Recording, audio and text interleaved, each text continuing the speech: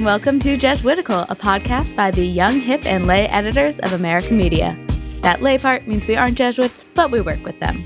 Join us each week for a smart Catholic take on faith, culture, and the news, often over drinks. I'm Ashley McKinless, and I'm joined by Zach Davis. Happy Easter, Ashley. Happy Easter! I won't torch you with more singing, both because once was enough this week, and also because I still have roommates who are working from home with me. But yeah, we're still in the octave. Happy Easter. Good to be with you. How was your weekend? It was nice. We did what some of the things that I had planned on, like getting up for sunrise, which was... I saw that. I was shocked. I saw your Instagram picture. I was like, wow, he really woke up at, what was it, 5 a.m.? Yeah, not quite. I think it was 6. Okay. Sunrise was at like 6:30. So not so bad, but I didn't even need a nap, and we had a nice feast. So it was a good day, a weird day, a different day, obviously. But how about you? It was great. I was with my parents and grandpa, and then my sister and niece and brother-in-law. So we had, a relatively full house for this period of quarantine. So we've been helping my sister out with feedings of the baby. So my Easter vigil was doing the 1 a.m. with the baby, which was really sweet. So it was a good Easter. Different, but memorable. Well, baby looked cute as ever. So yeah, she's pretty great. What are we drinking? Because Lent is over. Lent is over. And so I believe we've done this before, but there's some symbolism in our choice this week where we've got some Prosecco in a hope that the rising bubbles of the Prosecco remind us of our risen Lord. And so they certainly do. If you'll allow me, I'm going to pump this bottle.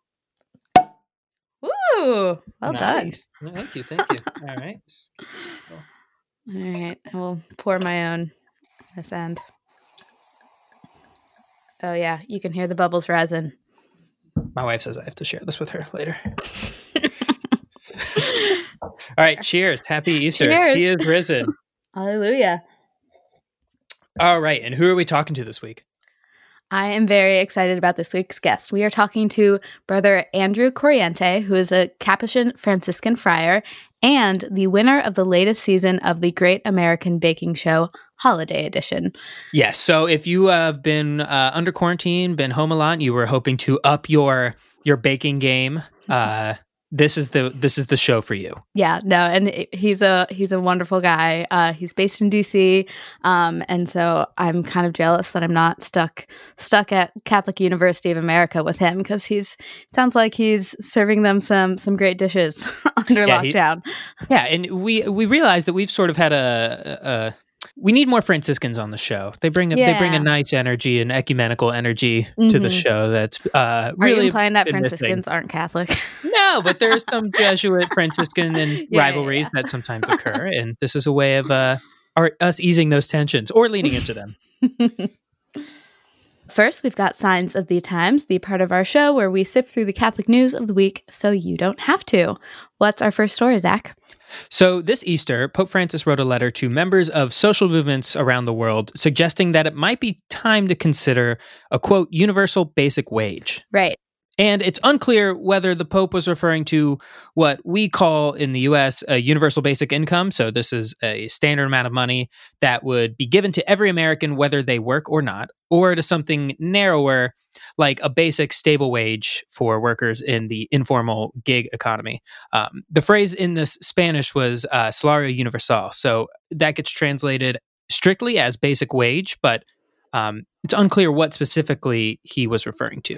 Right. But in the context of this letter, like you said, to social movements. So these are two groups that work with people living on the margins. So labor activists, migrant activists, people who represent low-wage workers. Those are the people he's addressing. Yeah, it's a bold statement nonetheless, regardless of the sort of specific policy recommendation. And it's not the first time that Pope Francis has sort of made bold economic statements calling for reforms, in particular to quote unquote social movements. One of the Pope's most sort of striking revolutionary, if I could use that word, speeches in his pontificate was to the Second World Meeting of Popular Movements in Bolivia in 2015, where he denounced both old and new colonialisms that shape our world's economy and called for some real bold structural change to the way things are done. As we've seen, anyone is vulnerable to getting the coronavirus, but the economic effects have not been shared equally. So these people in the informal sector, or the people who are considered essential workers who are having to go to work and maybe don't have paid sick leave, these are the kind of people he's saying need to be given a fair wage, whether that comes in the form of a UBI or a stronger social safety net or labor protections. I think, whatever version of it, it's a strong call for economic justice. I'm wondering, what are your thoughts on the Pope calling for some version of maybe UBI, or just about the sort of policy in general? Yeah, I think it's important not to get tripped up on the more like technocratic, how do we deliver these wages aspect of it, because whatever the Pope meant, he's been clear in this letter and throughout his papacy that he is concerned about how the poor have not benefited from globalization and how they bear the heaviest costs of globalization. So I think taking heed of that message, regardless of whether that means UBI or a social safety net, is what we should be paying attention to.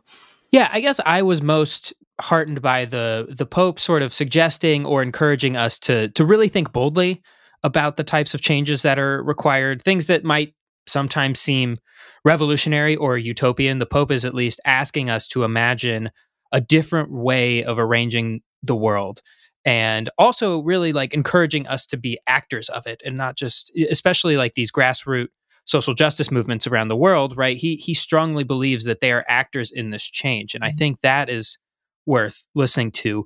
I thought this was interesting because in the US, most of our prominent grassroots activist groups are almost always emphatically secular, right? And this seems to be very different in the Latin American context, where the church has traditionally been much more involved in accompanying groups like this. Yeah, no, I mean, I don't know. I wouldn't know if I would draw that stark a line in the U.S. Maybe they're not seen as activists, but the church is certainly on the front lines, serving marginalized communities. So yeah, I think that's fair. But do you disagree? Like, when you think grassroots activist organization, does the church come to mind? I always think of the church as much more of a sort of like the charitable arm, and it's sort of accompanying people, but in a charitable way. Yeah, no, I think that's fair. And I think that is why I think Pope Francis is challenging the idea that you can just do charity and not focus on economic structures. And so that is a challenge, especially, I would agree, to Catholics in the U.S., which tend to separate those two things. Yeah, it's a good reminder. What's our next story, Ashley? So, for the second time in 4 years, Pope Francis has set up a commission to study women deacons. This comes in response to the Synod on the Amazon, where there was a lot of talk about the possibility of women deacons as a way to empower the women in the Amazon region who are already doing a lot of the pastoral work in a place where there are, maybe one priest for every 1,000 Catholics. So it was a response to that, but it's kind of unclear what this is going to lead to. Yeah, so this is the second commission to study the question of women deacons. The first one was established in 2016 at the request of a group of heads of women religious orders. That commission was unable to reach a consensus in their report to the Pope, which they delivered in 2019, but was also never published. And so we now have the second commission. Yes, and so it's all new members. There's no one carried over. It's 10 people, 5 men, 5 women. I think a striking thing about the membership is they're all from Europe or the United States. There are no representatives from Latin America, where this, Synod on the Amazon was focused, or in Africa or Asia. It's a pretty Eurocentric commission. Yeah, it does include 2 permanent deacons from the United States, which I was very interested in this. I didn't realize, but we only have in the United States 6% of the world's Catholic population, but we have 40% of the permanent deacons in the church. Right. And so that does suggest that, so the first commission was looking more at the history of the diaconate. So like what we can tell from early Christianity, the role of women in the church, and the fact that there are two, permanent deacons on this commission does suggest that maybe they're going to, kind of look at the lived experience of deacons in the modern world and how that plays out practically. So that's different from the first commission. So I think there are two ways we could interpret this. One is kind of, Francis doesn't actually want women deacons, and so he's kind of taking the death by committee approach where, we just endlessly study the question and hope that people forget about it. Or he's taking seriously his calls for like synodality, getting grassroots input on the questions of the life of the church. In which case, it might be agonizingly slow, but he is, genuinely trying to reach consensus and involve the church. I think one of the things I'm frustrated by is that we can't really tell. We're sort of left reading tea leaves about how to understand this move, because we don't really know what the first commission reported. Their report wasn't public. We don't know what their disagreements were. And we don't really have an explanation as to this membership. And so with a lot of things, this is just sort of how the church works a lot of the times, right? It's not the most transparent organization in the world. And some could say that my desire for transparency is this liberal U.S. value, but I don't know. It still feels like we should voice these frustrations, because I still think they are fair critiques of the process. Yeah, no, I agree. But there's not too much we can report beyond that. It's early days for the commission, but we will definitely keep you guys updated on what happens there. On this commission, or the third commission, or the fourth commission, possibly. Yes. What's our next story, Zach? So our next story, we thought we would talk about sort of approaches towards the sacramental life of the church during the coronavirus pandemic. And we've talked about this in the context of Mass and communion and confession. But as you probably know, this virus is really changing the way that people are dying in the disease. It's often a very lonely death because of the high contagiousness of the disease. And so the places where the church normally can be to provide comfort and sacramental ministry has been extremely limited now. Right. And so in response to that, the Archdiocese of Chicago has created a 24-man response team to perform last rites on patients dying of COVID-19. So the Archdiocese called on priests who are under the age of 60 and have no health risks in terms of underlying conditions, and asked them to volunteer to go into the hospital where that's possible, and anoint the sick. Yeah, I know when my own grandma died, the last rites was like a really, I don't know, it stunned me with how meaningful it was, both to my grandmother and to the family. And so this obviously is a real tragedy. I thought it was interesting and worth pointing out that they've taken sort of special precautions in the sense that they're given extra training, they're wearing protective equipment. It's a small team with no health risk, and also they're still in cooperation with hospital directives. Right, and so in some places that does mean not being physically present, and just providing pastoral care and spiritual communion the way that many of us are over the phone or with video conference. Yeah, a contrasting example is in England. The bishops of England and Wales have issued a directive that priests just should not try to give any last rites in person. Right, but we should note that you can't actually administer the sacraments over the phone. The priest does have to be physically present. He has to use his hand to put the oil on the person, which is a beautiful part of Catholicism. It takes physicality and bodies very seriously. So, in a time when you can't be present, the church has tried to improvise. Yeah, and I don't know if you saw this. You probably did. I know you did. But there's an interview that Pope Francis published in a lot of different English-speaking Catholic journals around the world, where the British journalist Austin Ivory, who's been on Jesuitical before, asked him about a case where basically how should the church respond to cases like this where people can't be physically present. And the Pope told him a story about a bishop who called him up and asked him about a situation where he giving sort of absolution to a community where he couldn't be physically present, and whether or not the Pope thought that it quote unquote counted. And Pope Francis basically told him to fulfill his priestly duty and then find out later if he was giving absolution all around the place, which I thought that is a Jesuitical answer if I've ever seen one. And what the Pope was saying is not that canon law isn't important, but the whole point of canon law is to bring about the salvation of souls and to facilitate that, particularly in dire times, in times when death is imminent. And I think this is a dire time and a time when death is imminent. And it reminds us that mercy is sort of the thrust of what we should be putting forward with these things. Yeah. Which relates to our last story of a priest in Canada who decided to stay incarcerated at the prison where he's a chaplain instead of leaving and not being able to come back to do his ministry there. I was really moved by this for a lot of reasons. It's just such I don't know. This is where the rubber meets the road with Christian discipleship in a lot of ways, and sort of deciding to stay locked in and really be one with the people you minister to. The priest is Canadian and has chosen to remain anonymous, which another reason I thought this was a really beautiful story. But his bishop, Bishop Gary Gordon of Victoria, said that the priest has a long commitment to prison ministry. And so these are his people. It's not like this guy is just coming out of the woodwork and trying to do something heroic and pious for the sake of attention. Yeah, no, and it's hard to think of a more literal way to live out the Beatitudes of healing the sick and visiting the imprisoned. So it's a really beautiful thing.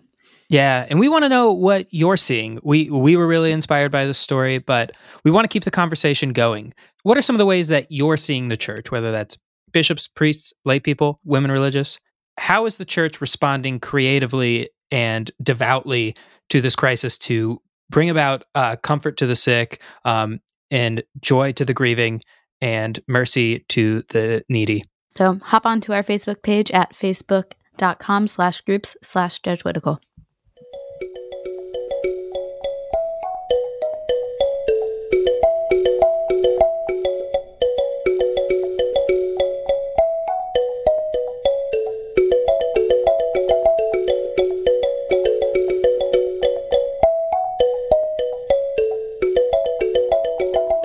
Joining us from Washington, D.C. is Brother Andrew Corriente. He is a Capuchin Franciscan friar and the winner of the latest season of the Great American Baking Show Holiday Edition. Welcome to Jesuitical, Brother Andrew. Thank you for having me, Ashley. Good to be here. We are so excited to talk to you, especially now that we're all trapped in our homes and trying to make ourselves better bakers. Love it. Yeah, you're actually the second Franciscan we've talked to this week. So we need to guard our Jesuit identity here. Lose it. Just open up your heart. We'll teach you about love for animals and creation. And food, I hope. Oh, that's a given, please. Oh my goodness. Before we get into your victorious season, wonder if we can tell us a little bit about your own background. How did you end up joining the Franciscans? Yeah, so I actually this was never part of the plan. Never is. Never is, right? That's how God is, right? You want to, you want to tell God a joke, you tell him your plans. So my original plan was actually to work in the entertainment industry in Los Angeles. And so I was actually working at a very prominent talent agency there, and it just wasn't working for me. I didn't find any fulfillment, didn't find any peace. My passion and my drive was completely done. I was burnt out. And then so I started looking through and seeing different options, maybe hospitality, maybe in production, maybe in publicity, but nothing was hitting home with me, right? Then my friend from college, she became a Dominican nun, and I went to her first vows in Nashville, Tennessee, and it was there that I actually met a Capuchin friar. We just started talking, and then literally like one thing led to another, and then like a year later I became a Franciscan. Wait. One thing led to another. Right. It was just like I just talked to him, and then he was telling me about like the Franciscan life, and then I went to go visit a batch of postulants, and I visited the novices, then I visited the friars in formation, and the more I kept visiting people, the more everything just seemed like it was right. Like it was something I should have been doing my entire life. So I decided to take the leap of faith and just join. It's hard for me to think of anything more polar opposite of like Hollywood and the entertainment industry than life as a Franciscan.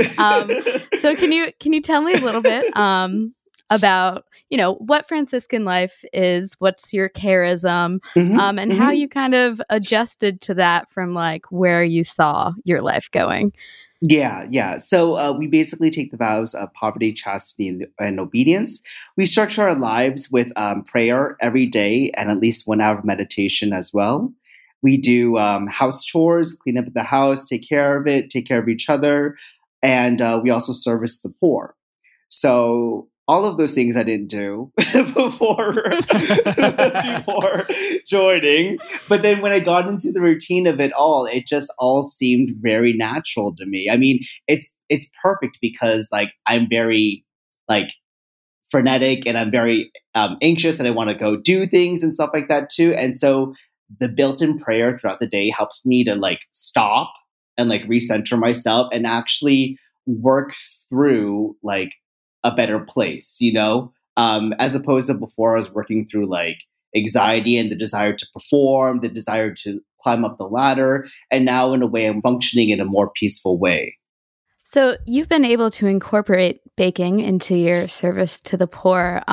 But baking wasn't something you were into before joining the Franciscans, right? No, it wasn't. How did that happen? Well, yeah.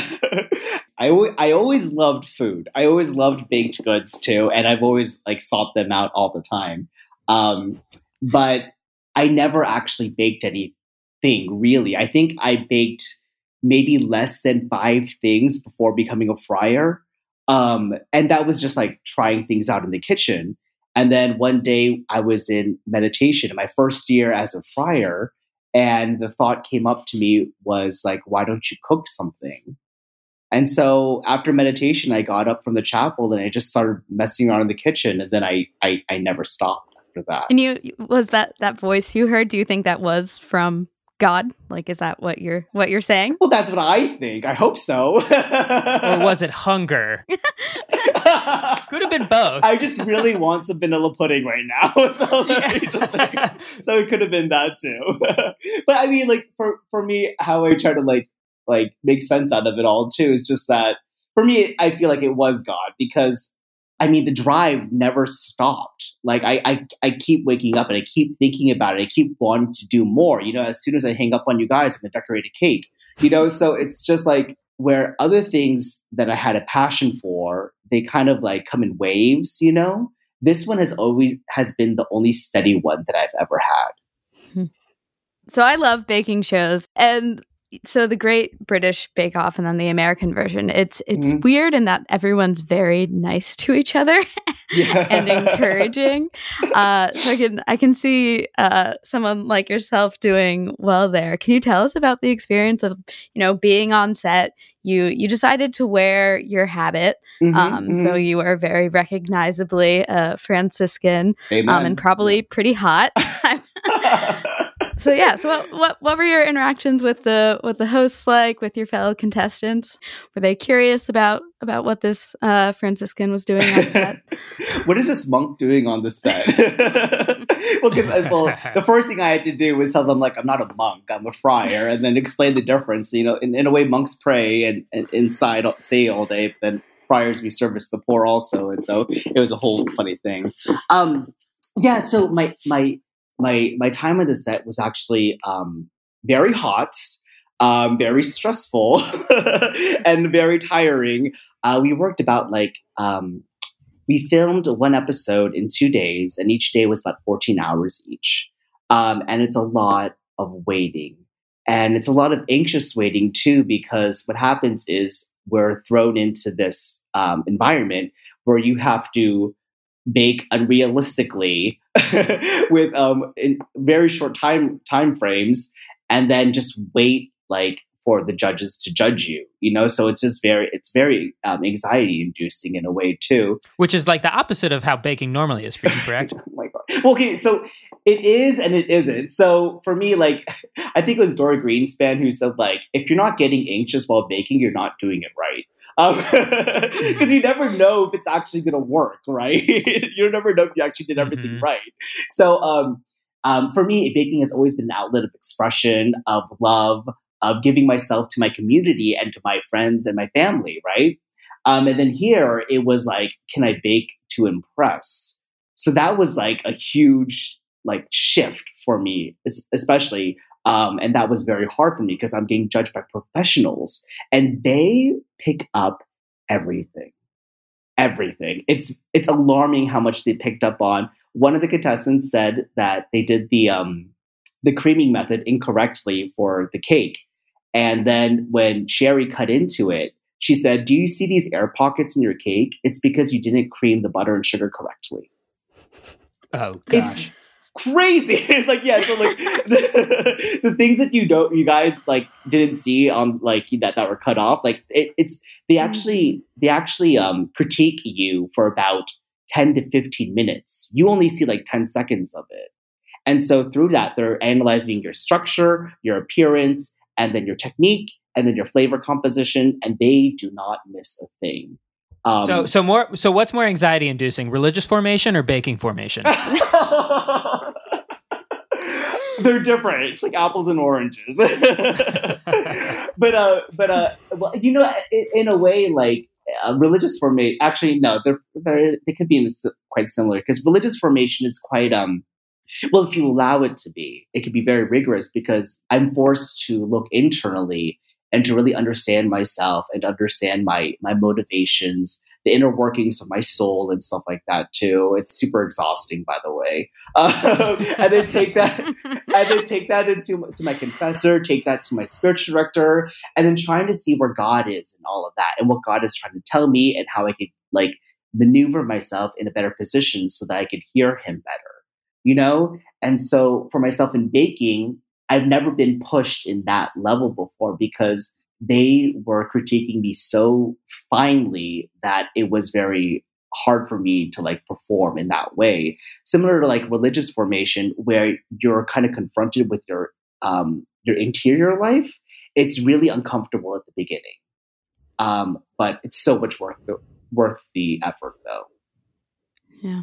This may be a sensitive question, but I'm wondering if you can talk about the cheesecake incident. Everyone wants to know about the cheesecake. So basically what happened was we were asked to make a 3-tiered cheesecake, and we had to use like something to stack them on top of each other, right? So I asked my brother, who's good at wood making, to make some kind of like apparatus and make it very easy for me. And he had this idea to put these little peg holes where you just put the pegs in through the cheesecake, and it'll be easy for me. I could assemble it very quickly because the hole's already there. The peg's already like cut into a certain height. So it was all easy for me. But then when he gave it to me, he said, well, maybe now we should figure out how you're actually going to construct it in the round. And I was so stressed out from like deadlines of recipes to developing other recipes and from all these other obligations I had for the show that I just like shrugged him aside and said, I'll figure it out. And so when I got to the competition and I got to that round, right, I actually finished really early. And I finished so early that I made another cheesecake just in case the other one didn't set, right? And so I thought setup would be maybe like 10 to 15 minutes at tops. And then when I started to put in the pegs, I realized I didn't plan it correctly to know where the holes were. And so like I'm jamming these pegs into this cheesecake and making holes in the cheesecake, and I'm like panicking because it's not finding the hole in there. And so I just completely blacked out, and I seriously like blacked out because I mean, I was bombing like no one's business. I was like dropping cheesecakes, and there was a crowd of cameras just filming me like just fall over this cliff, right? And at one point, people like can watch this on YouTube, by the way. Yeah, I know, right? It's stressful to watch. I can't imagine going through it. Oh yeah. Oh no. I literally cried after that was done. But like, and then like at one point, a producer was just like, oh my god, I can't watch this anymore. Just like ran away. Oh gosh, what a vote of confidence. Yeah, right. I was like, thank you so much. But yeah, so I just thank God for Dana, Bianca, and Sarita who came over there and helped me out. And then I just had to. It came down to the last 5 minutes. I just had to throw something together and present it to them. So yeah. Maybe as a follow up, how was your experience as a Franciscan friar maybe unique going through a show like this?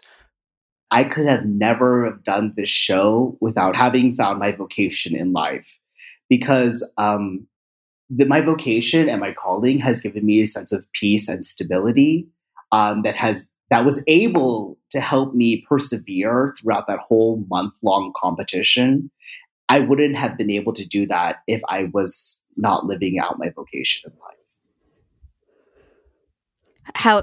How did that play out, like in your prayer life or spiritual life, while you were going through this? I prayed a lot. I prayed so much. So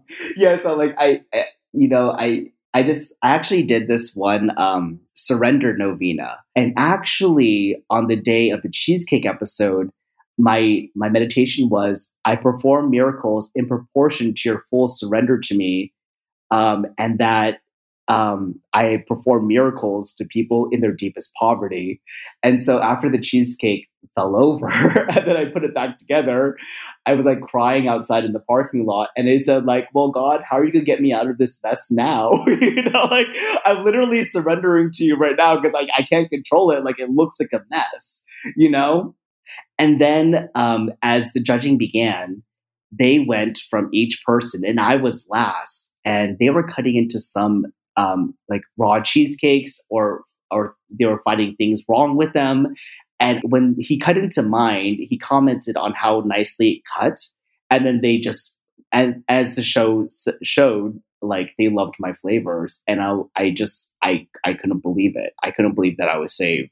There's a great spiritual metaphor there. I feel like when you feel like you're bringing a mess to God, and the flavors are still good.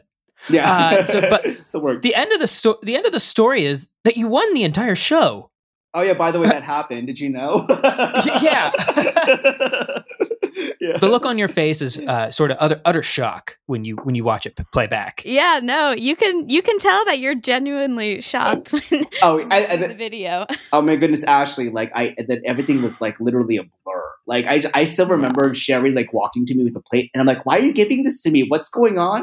Where am I? What's happening?" And then like one of the producers just kept telling me like, "You won." I'm like, "I did what? What do you?" And then another producer's like dragging me to this one place for an interview, and then another person's dragging me to this picture, and I'm like, "What's going on right now?" So it was very funny. Yeah. Well, I'm sure it was very well deserved. Thank you very much. If we can switch to the present moment, I'm wondering, do you watch the show, another cooking show, Chopped, where they have to they get a basket of like the most random foods? I love Chopped. So I saw this, meme that's like grocery shopping in the time of the coronavirus. What are you going to make with a bruised apple and a can of ham and breadcrumbs? Go. And so I know a lot of people are, stuck at home right now trying to bake and cook with what they can. So I'm wondering if you could give them some advice. Yeah. My main advice would be to study basics. If it's savory stuff, how do you properly cook meat? How do you properly make a soup? How do you make a dressing? And so what happens is, once you know technique, you're able to basically do a lot of things. There's this wonderful book by Samin Nosrat called Salt, Fat, Acid, and Heat. And it talks about the 4 principles of cooking. And basically, it's basically cooking without a recipe. As long as you know the technique, you should be fine. The same thing with baking too. There are certain ratios that could help you bake certain things. And so once you know those ratios in your head, I could throw together a jam from bruised strawberries, which I did last night. I had leftover pie dough that I made into a millefeuille. Banana bread, easy. Gosh, you're just making me so hungry. I'm just like I'm like daydreaming listeing to you talk about all this I'll stuff. come over and cook for you. I would love that. It's all done. Yeah. After social distancing, we're definitely going to make that happen. I'm wondering if you had maybe one recipe, your favorite recipe to share with either beginner to intermediate bakers that you would want to share with listeners, and we could maybe link to it in our show notes. Yeah, I'll send you guys a recipe. But what I actually did for the Washingtonian was Stella Parks has this idea of combining freeze-dried fruit with cream to make sort of like a flavored whipped cream, right? And so what I did was I upped the ratio of freeze-dried fruit. So I did this actually on the show where I combined freeze-dried fruit with cream, and then I added vanilla and salt. And then it creates this sort of like luscious, silky, like light cream that's full of flavor because the fruit gets rehydrated and then you taste the full breadth of the fruit as opposed to the freeze-dried form. And it creates this beautiful cream that you could just like dunk your cookie in. You could dunk your berries into it. It's very versatile, and I use it for a lot of things. Awesome. Brother Andrew, thank you so much for coming on the show. We have one final question for you that we ask all our guests. If you could canonize anyone, Catholic or not, living or dead, who would it be and why? That's a great question. I love that one. Oh, goodness. You know what? I'm going to say I would love to canonize Julia Child. Julia Child is a woman who brought French cooking into the American atmosphere. And she published this very iconic book called Mastering the Art of French Cooking. And she had her own television show, and she paved the way for huge celebrity chefs, right? But the reason why I love her in particular is because I read My Life in France, and she talked about how she lived in France with her husband. And the way she speaks about food, there's so much joy and passion, but also humility and self-acceptance. And that really struck me because she seems like the kind of person that would celebrate making a mistake, that would celebrate something going wrong and saying like, it's not about you, trying to make your ego good. It's about you nurturing people and you like giving them something that you love to do. And so what I loved about her was like, there was no pretense. And that's why I feel like she should be canonized. I am here for it. Yeah. And by the way, if you're stuck at home on quarantine, Julie and Julia, great movie. It's a good rewatch. Meryl Streep killed it. She was amazing in that one. She killed so if you're looking for Meryl Streep as Julia Child, that's where you want to go. Awesome. Amen. Saint Julia, pray for us. And Brother Andrew, where can people follow your work? I'm on Instagram. My handle is thisfriarbakes. All right. Easy we will check enough. that out. Awesome. Yeah. Thank you so much for talking to us and sharing recipes with us.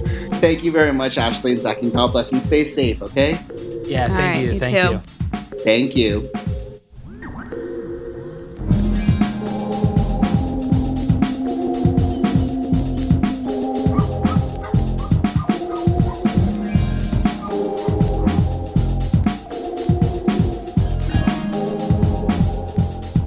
All right, now it's time for some housekeeping. If you're listening to this on Friday, April 17th, it is American Media's 111th anniversary. So funny, we don't look a day over 30 or 80.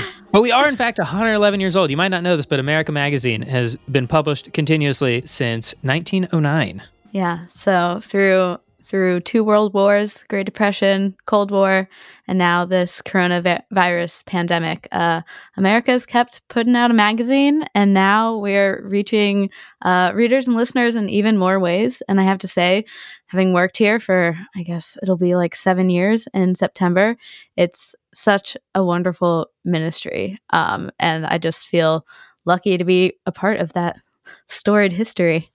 Yeah, so on our anniversary, it's a day where we ask our community to help support us. We cannot do the work that we do without the support from our listeners, our readers, and our viewers. And so if this show or other America Media products have made an impact in your own life, then consider supporting the show. And one way you can concretely do that is by visiting our Patreon page to support this show and the other ministries here at America. And speaking of Patreon, we want to give a shout out to our new supporters. So Mike and Casey Schmidt and Samantha Stevenson recently joined our Patreon community, and a longtime supporter, Nick Frega, upped his contribution. So we are so grateful to all of our Patreon supporters and to all of our listeners.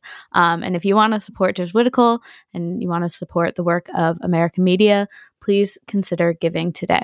Yeah, that's patreon.com/America Media. All right, now it's time for Consolations and Desolations, the part of our show where we talk about where we found God this week and where it was harder to find God. I'll go first this time. I have a consolation, Easter related. As I mentioned before, I was celebrating Easter with my parents and sister and brother-in-law, and new niece and grandfather. But missing from that picture were my younger brother Thomas, who because he's immunocompromised, couldn't join us, and my older brother Chris, who is working in an emergency room.